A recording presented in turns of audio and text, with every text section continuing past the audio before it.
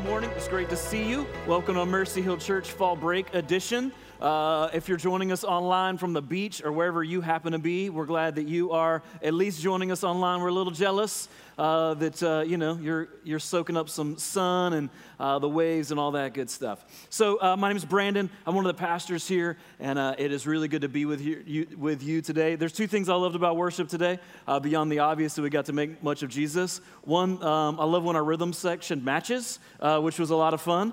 And then more importantly, I love the fact that Mitchell can be gone, and we have such amazing leaders who serve our church and just step up, and you don't even miss a beat. So they did a great job, great job. All right, if you got a Bible today, turn to Mark chapter 4. We're continuing our series through the book of Mark. We are coming upon a story we're going to pick up in verse 35 that I think maybe we've heard a little too often. This story that we're going to hear about Jesus calming the storm is so familiar that for many of us it's a little domesticated, that it's a little too familiar. That perhaps our familiarity with the story causes us to lose the magnitude of it. How shocking, how disorienting, and how wild of a story this really is. This story is insane. And so what I would love for you to do with me right now is would you just quickly pray this with me as we read this passage again? And would you ask God to give you fresh eyes and ears to hear this story as if you were hearing it for the very first time? So let's pray. Father, we believe your word is not only true, but it is for our good. Father, in these moments, could we hear this story as if it was for the first time? Show us your truth. Amen. All right, Mark chapter 4, verse 35. On that day, now that's the day that we've talked about over the past couple weeks, the same day that Jesus was teaching the crowds. You remember Jesus was teaching the crowds from a boat, some parables last time we were together last week, and so Jesus is still on the boat. All right, that same day, when evening had come, he said to them, "Let us go across to the other side." And leaving the crowd, they took him with them in the boat just as he was, and other boats were with him. And a great windstorm arose, and the waves were breaking into the boat, so that the boat was already filling. But he was in the stern, asleep on the cushion. And they woke him and said to him, "Teacher, do you not care that we are perishing?" And he awoke and rebuked the wind and said to the sea, "Peace, be still." And the wind ceased, and there was a great calm. And he said to them, "Why were you so afraid? Have you still no faith?" And these Jesus' disciples, were filled with great fear and said to one another, "Who then is this that even the wind and the sea obey him?" Now this story starts very normally. Jesus has been teaching. He's obviously tired. If he goes back to the shore, there's a crowd waiting for him. And so instead, he suggests what any of us would probably suggest in this sort of situation. Let's go somewhere where there's not a crowd. Let's go to the other side. Now, they're at the Sea of Galilee. We talk about it, the Sea of Galilee. Really, it's kind of more like a lake in scope and size. And so they're going to just go over to the other side of this body of water.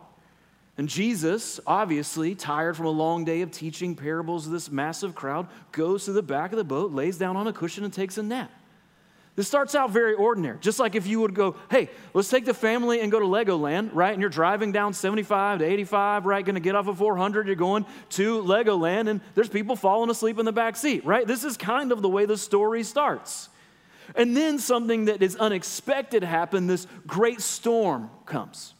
Now, it's very common on the Sea of Galilee for storms to form. The water the wind would come up over the mountains and meet the wind coming up from the body of water, and would cause these kind of sudden, crazy storms.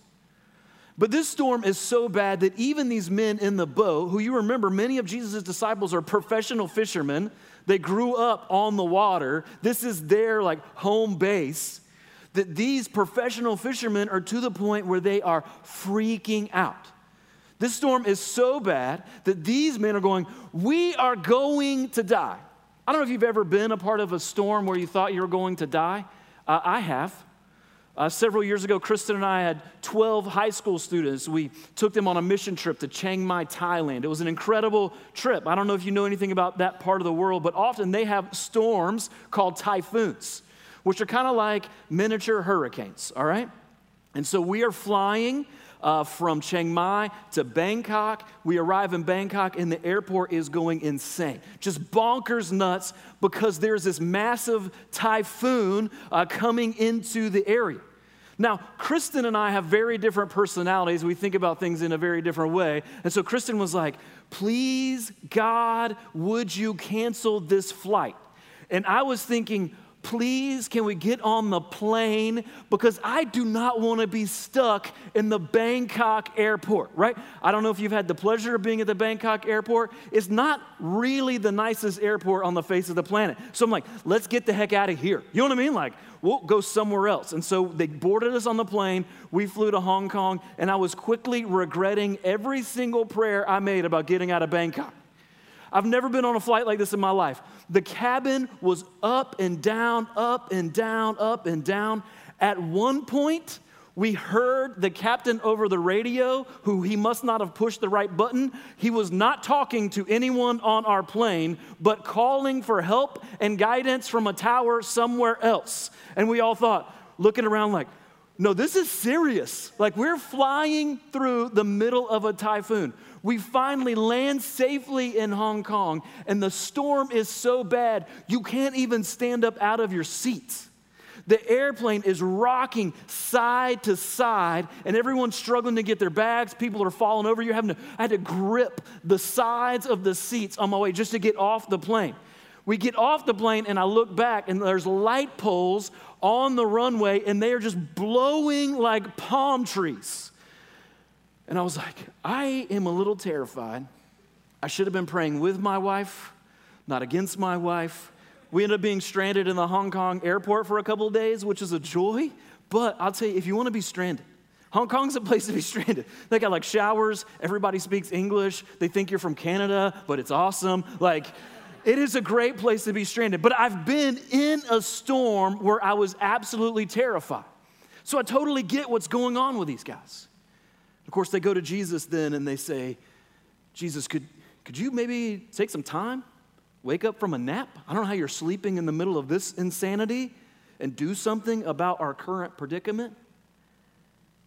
And then he does. Here's what I want you to see today. There's two ways that the disciples respond. And this is sometimes what we miss in this story. The first way they respond is with fear.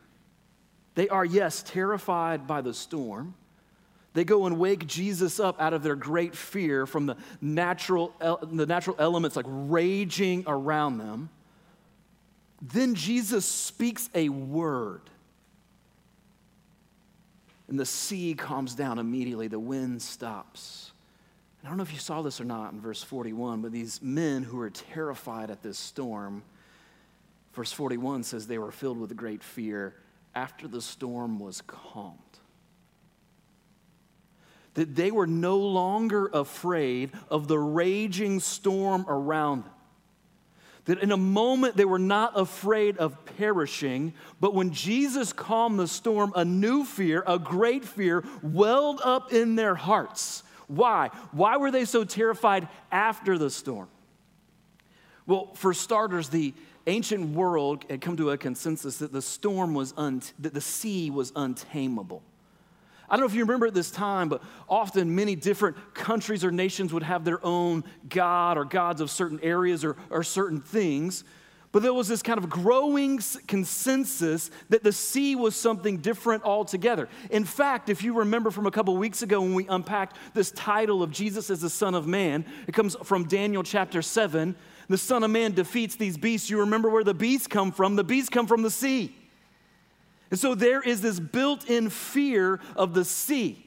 It's wild and unpredictable and untamable, and yet they see Jesus speak a word, and what seems to be wild and untamable and unpredictable beyond the control of anyone is silenced in a moment. Which is why in verse 41 they turn to each other and say, "Who is this then, that even the wind and the sea obey him?" You can hear the questions. They're like, "We thought we were traveling with a rabbi, a teacher. We thought we were traveling with a miracle worker for sure, but we think in this moment we might have underestimated who is in the boat with us. And we're actually more terrified about who he is than we were about the storm. He's the Messiah, I'm cool with it. He's a king in the line of David. I can roll with that.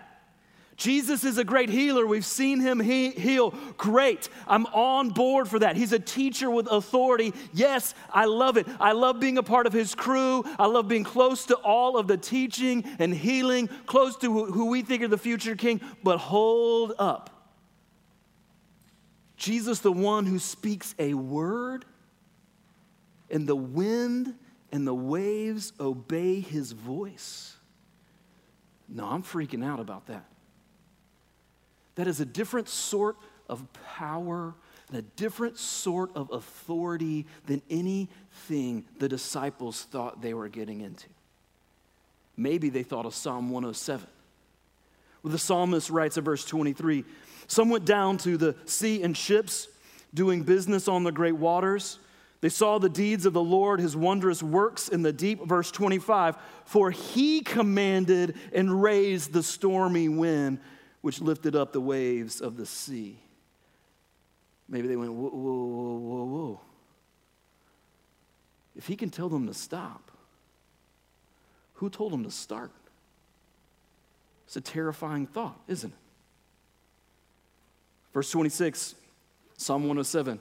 "They mounted up to heaven, they went down to the depths. Their courage melted away in their evil plight. They reeled and staggered like drunken men and were at their wits' end. They cried to the Lord in their trouble, and he delivered them from their distress." Verse 29, "He made the storm be still, and the waves of the sea were hushed. Then they were glad that the waters were quiet, and he brought them to their desired haven. Let them thank the Lord for his steadfast love, for his wondrous works to the children of men." See, in that moment, the disciples are getting a glimpse of Jesus' true identity. That he is much more than they ever thought. And that true identity is terrifying to them.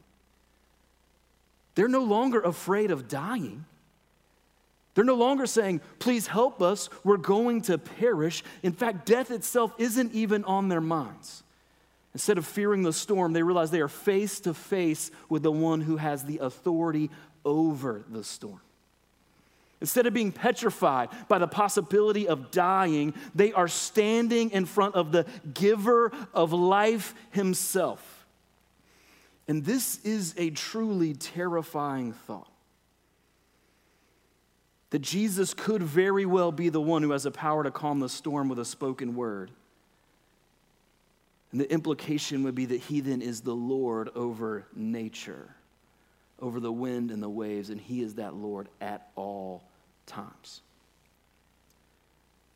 My sister in high school worked at a pharmacy, a local pharmacy in our hometown. She actually worked with Mitchell there. I don't know if you guys know that Mitchell and I's friendship goes back that far. You should ask Mitchell to tell you this story one time. I've only heard it from him and my sister. But do you guys remember years ago when OxyContin was being stolen from pharmacies? So that happened to Mitchell and my sister.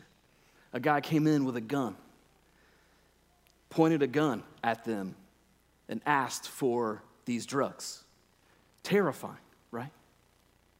You know the only thing more terrifying than a man with a loaded gun demanding something of you while you're staring down the barrel of the gun? Perhaps is being in the boat with a Lord who ultimately decides every single breath that you breathe. So these disciples are absolutely terrified. I want to be clear, they're not afraid as if they're in the boat with an enemy. This is not fear at God's wrath or his anger. This is a fear that's in the response to the sheer magnitude of who Jesus is. The wonder of his majesty, the realization that there's more mystery here, this breathtaking view of God himself. I love, N.T. Wright says this in his book that he wrote on worship. He says, how can you live with the terrifying thought that the hurricane has become human? That fire has become flesh, that life itself became life and walked in our midst. Christianity, he says, either means that or it means nothing.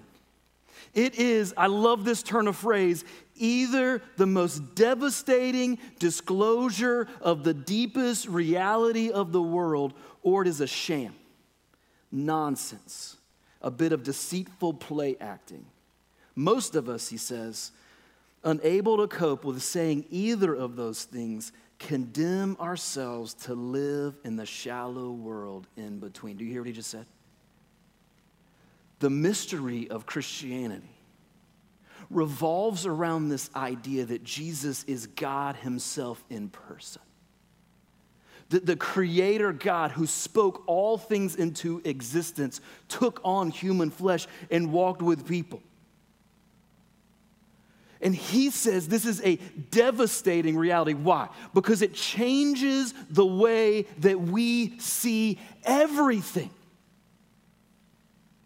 It should rearrange everything about the world for us. And then he says, but most of us can't deal with this concept.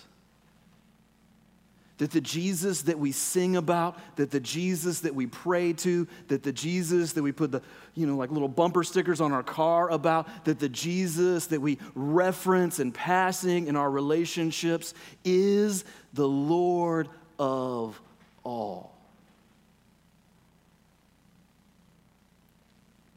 And this fear then of who Jesus is really comes from two different places.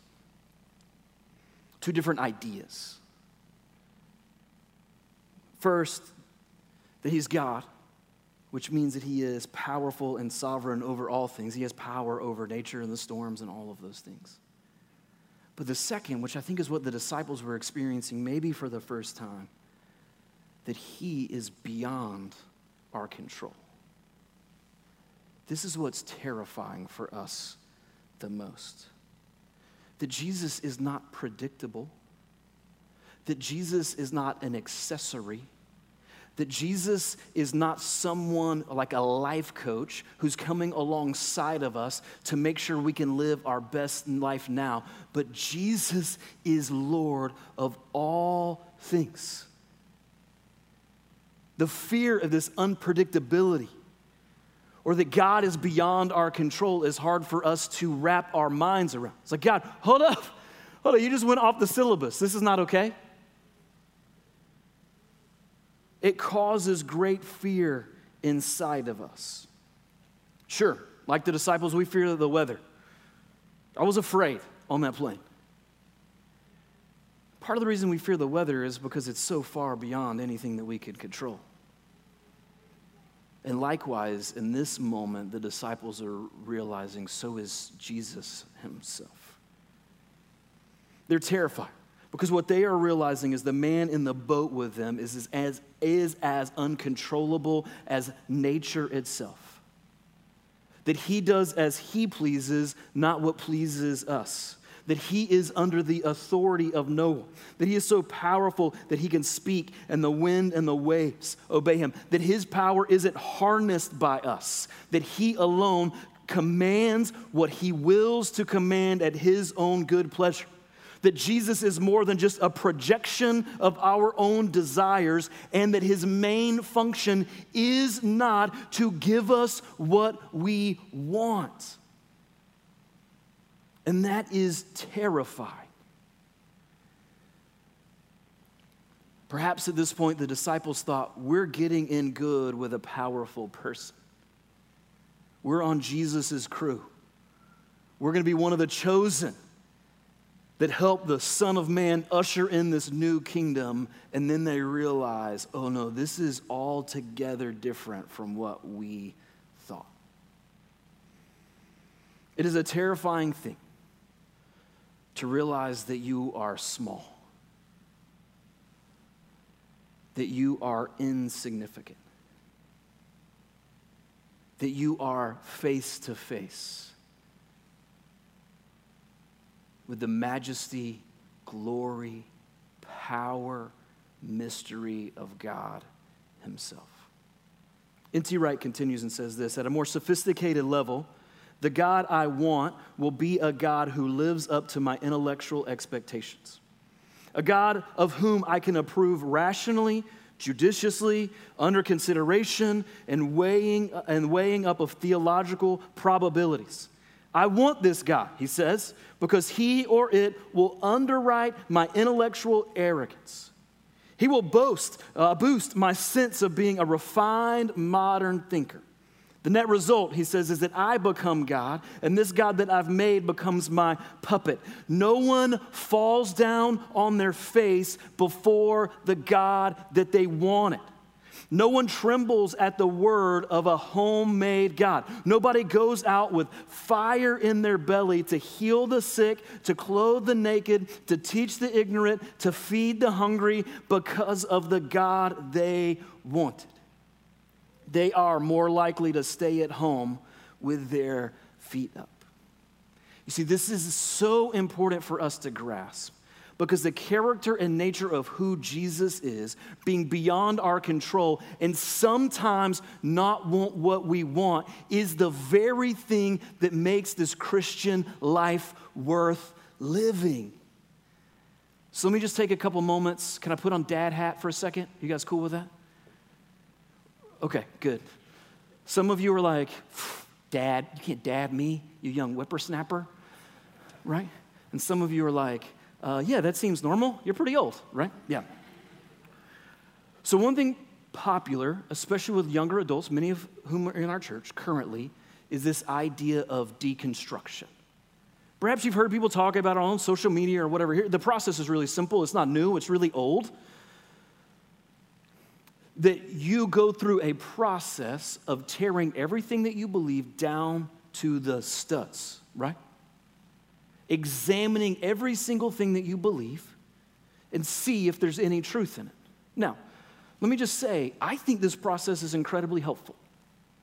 I went through a process like this 2 different times in my life. One when I was already doing ministry, where I realized that perhaps what I was teaching, I was a youth pastor at the time, what I was teaching and trying to get kids to do was just not working. And then I discovered the reason it wasn't working is because it wasn't about Jesus.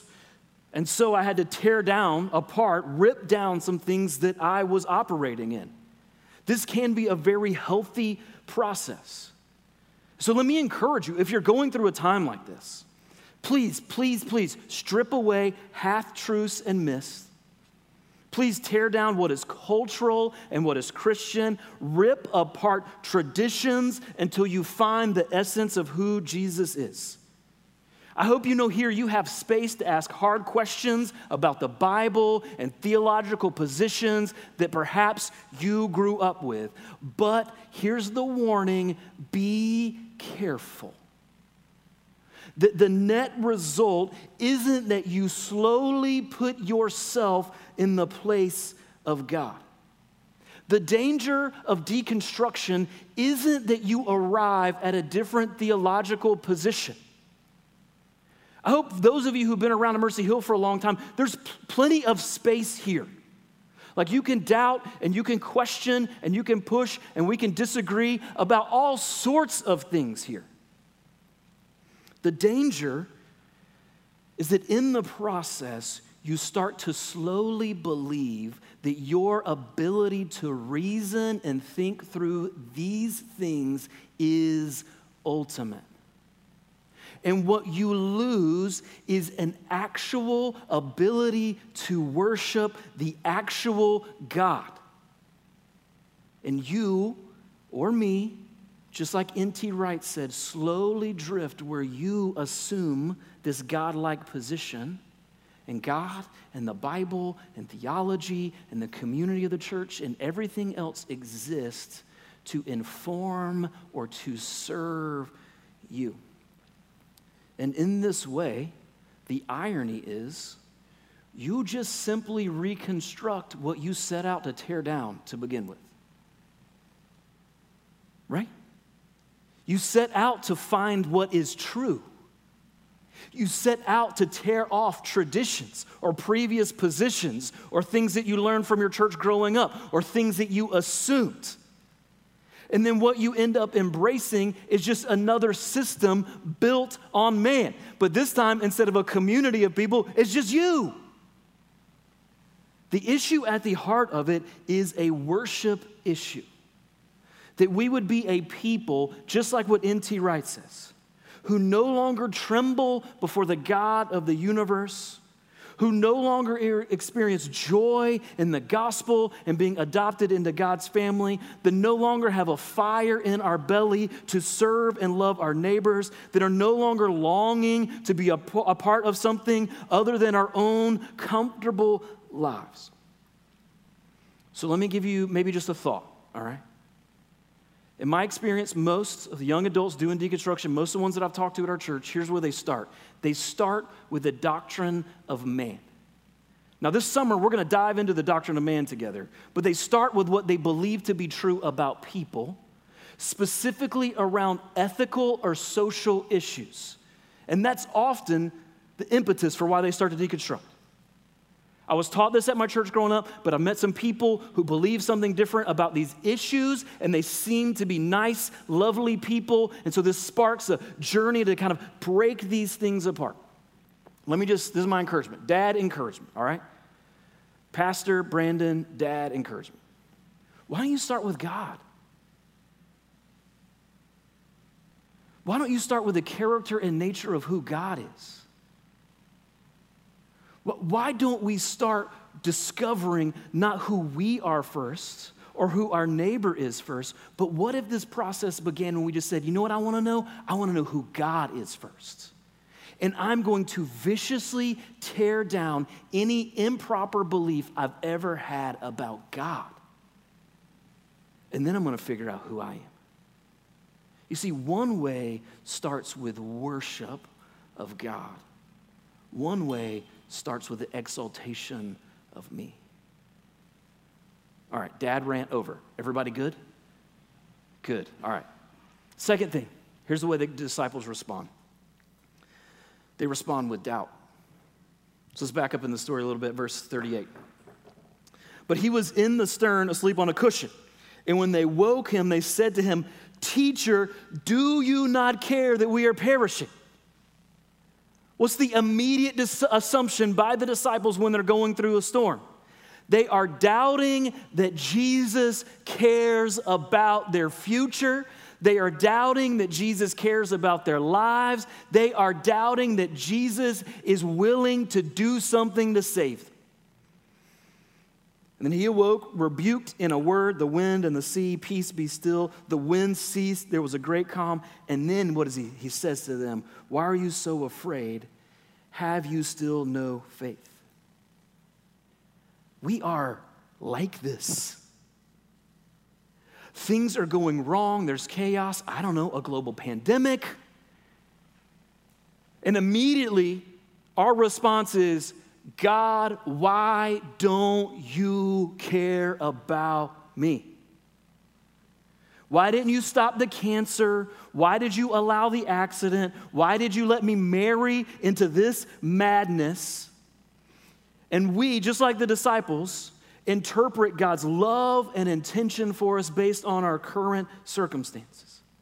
So we lose a job, we go, "Jesus, you don't care?"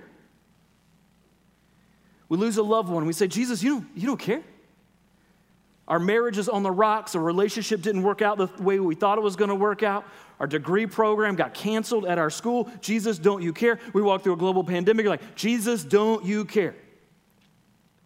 But I think the response that Jesus gives is almost more frightening than any of the rest of the story. He says, what about your faith? I don't think the idea here is the amount of faith. I don't think Jesus is saying like, bro, if you just had more faith, this would have worked out. That's the way we think about it. Because again, we think that everything is dependent on us. And so if something is wrong, it's because of something that we lack, something that we didn't do. I think the question here Jesus is saying is, who or what are you placing your faith in? You know who's in the boat with you? You going to trust me? Or are you going to trust what you see or are experiencing all around you? Now, here's why this is terrifying. Because it means it is highly probable that Jesus allowed the storm to happen in the first place. That this entire event is designed for Jesus to ask his disciples this question.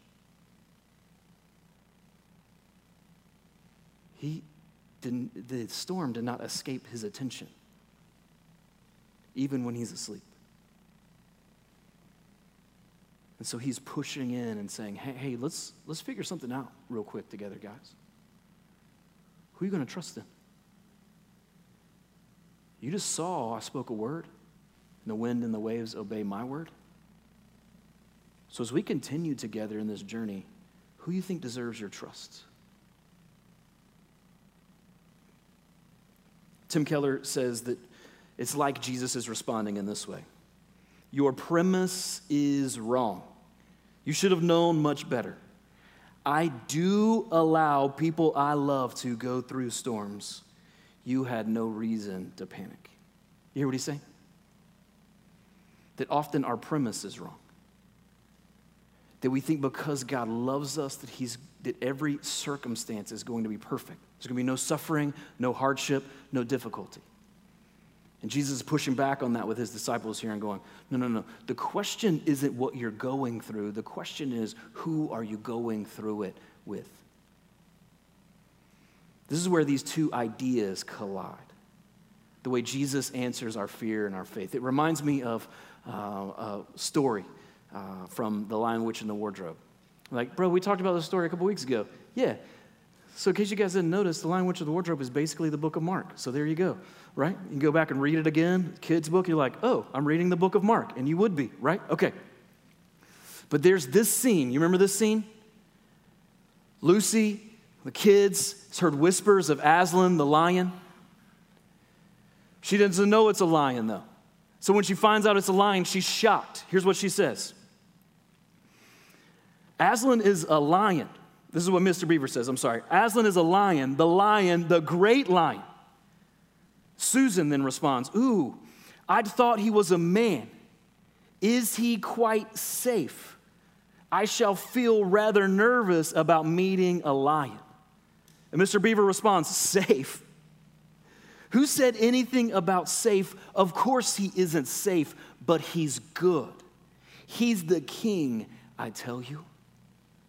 And that is what this story is trying to get us to realize. That's the question Jesus is asking. Am I safe? Absolutely not.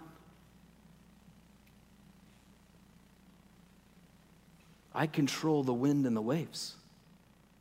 I'm unpredictable and untamable, just like the sea. But I'm good. Here's the only difference. Here's the difference, the choice for you and me. You go, well, why would I follow Jesus? It's not what I'm after. The wind and the waves, nature is unpredictable. Your life is unpredictable in a variety of ways. But guess what? Nature doesn't care about you.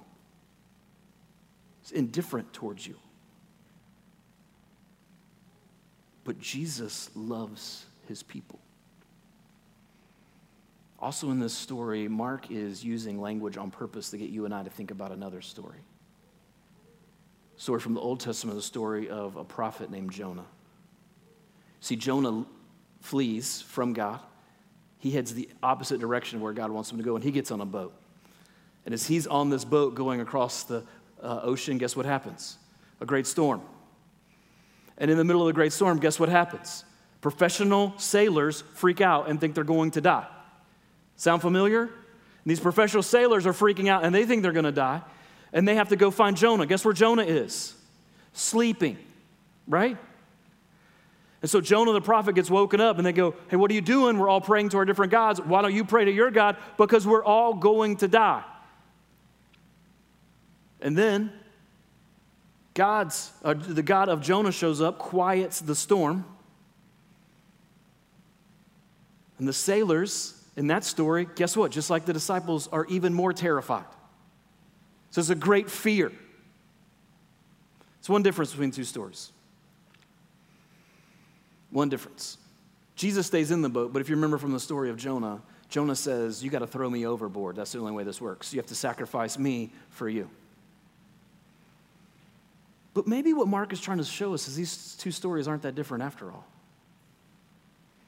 That the reason that we can trust that Jesus is good and the reason that we can know that he loves us despite our circumstances is because he was sacrificed for us. Because he is God in the flesh who came willingly to lay down his life for us in our place. That he, while not in this story, but later on in the book of Mark, was thrown overboard.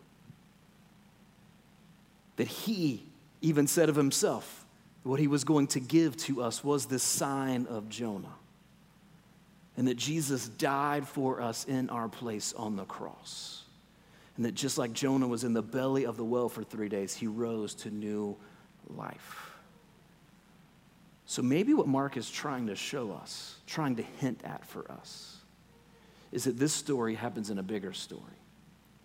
And in the bigger story, we see that Jesus not only commands the wind and the waves, but that Jesus is the one who's willing to lay down his life to save us from sin and death. So, big idea today, all the way at the end. Here's what it is.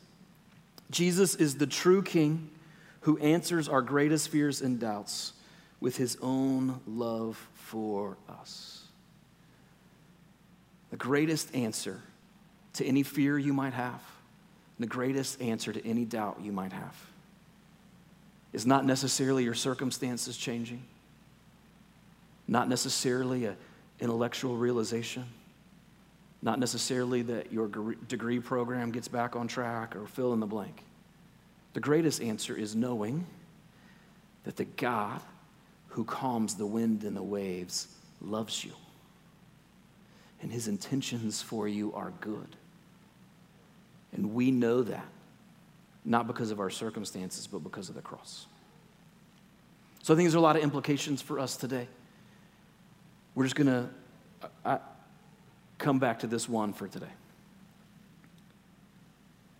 This question of Jesus, where or who is the object of your faith? In whom are you trusting? So today I would just encourage you, in the middle of a storm, in the middle of smooth sailing, things seem insane, when things seem like they're really, really good. Today, let's just ask ourselves this question. In whom do I trust the most? What I see, what I think, my circumstances, or in the true King who intends good for me, and I know he loves me because of his death and resurrection.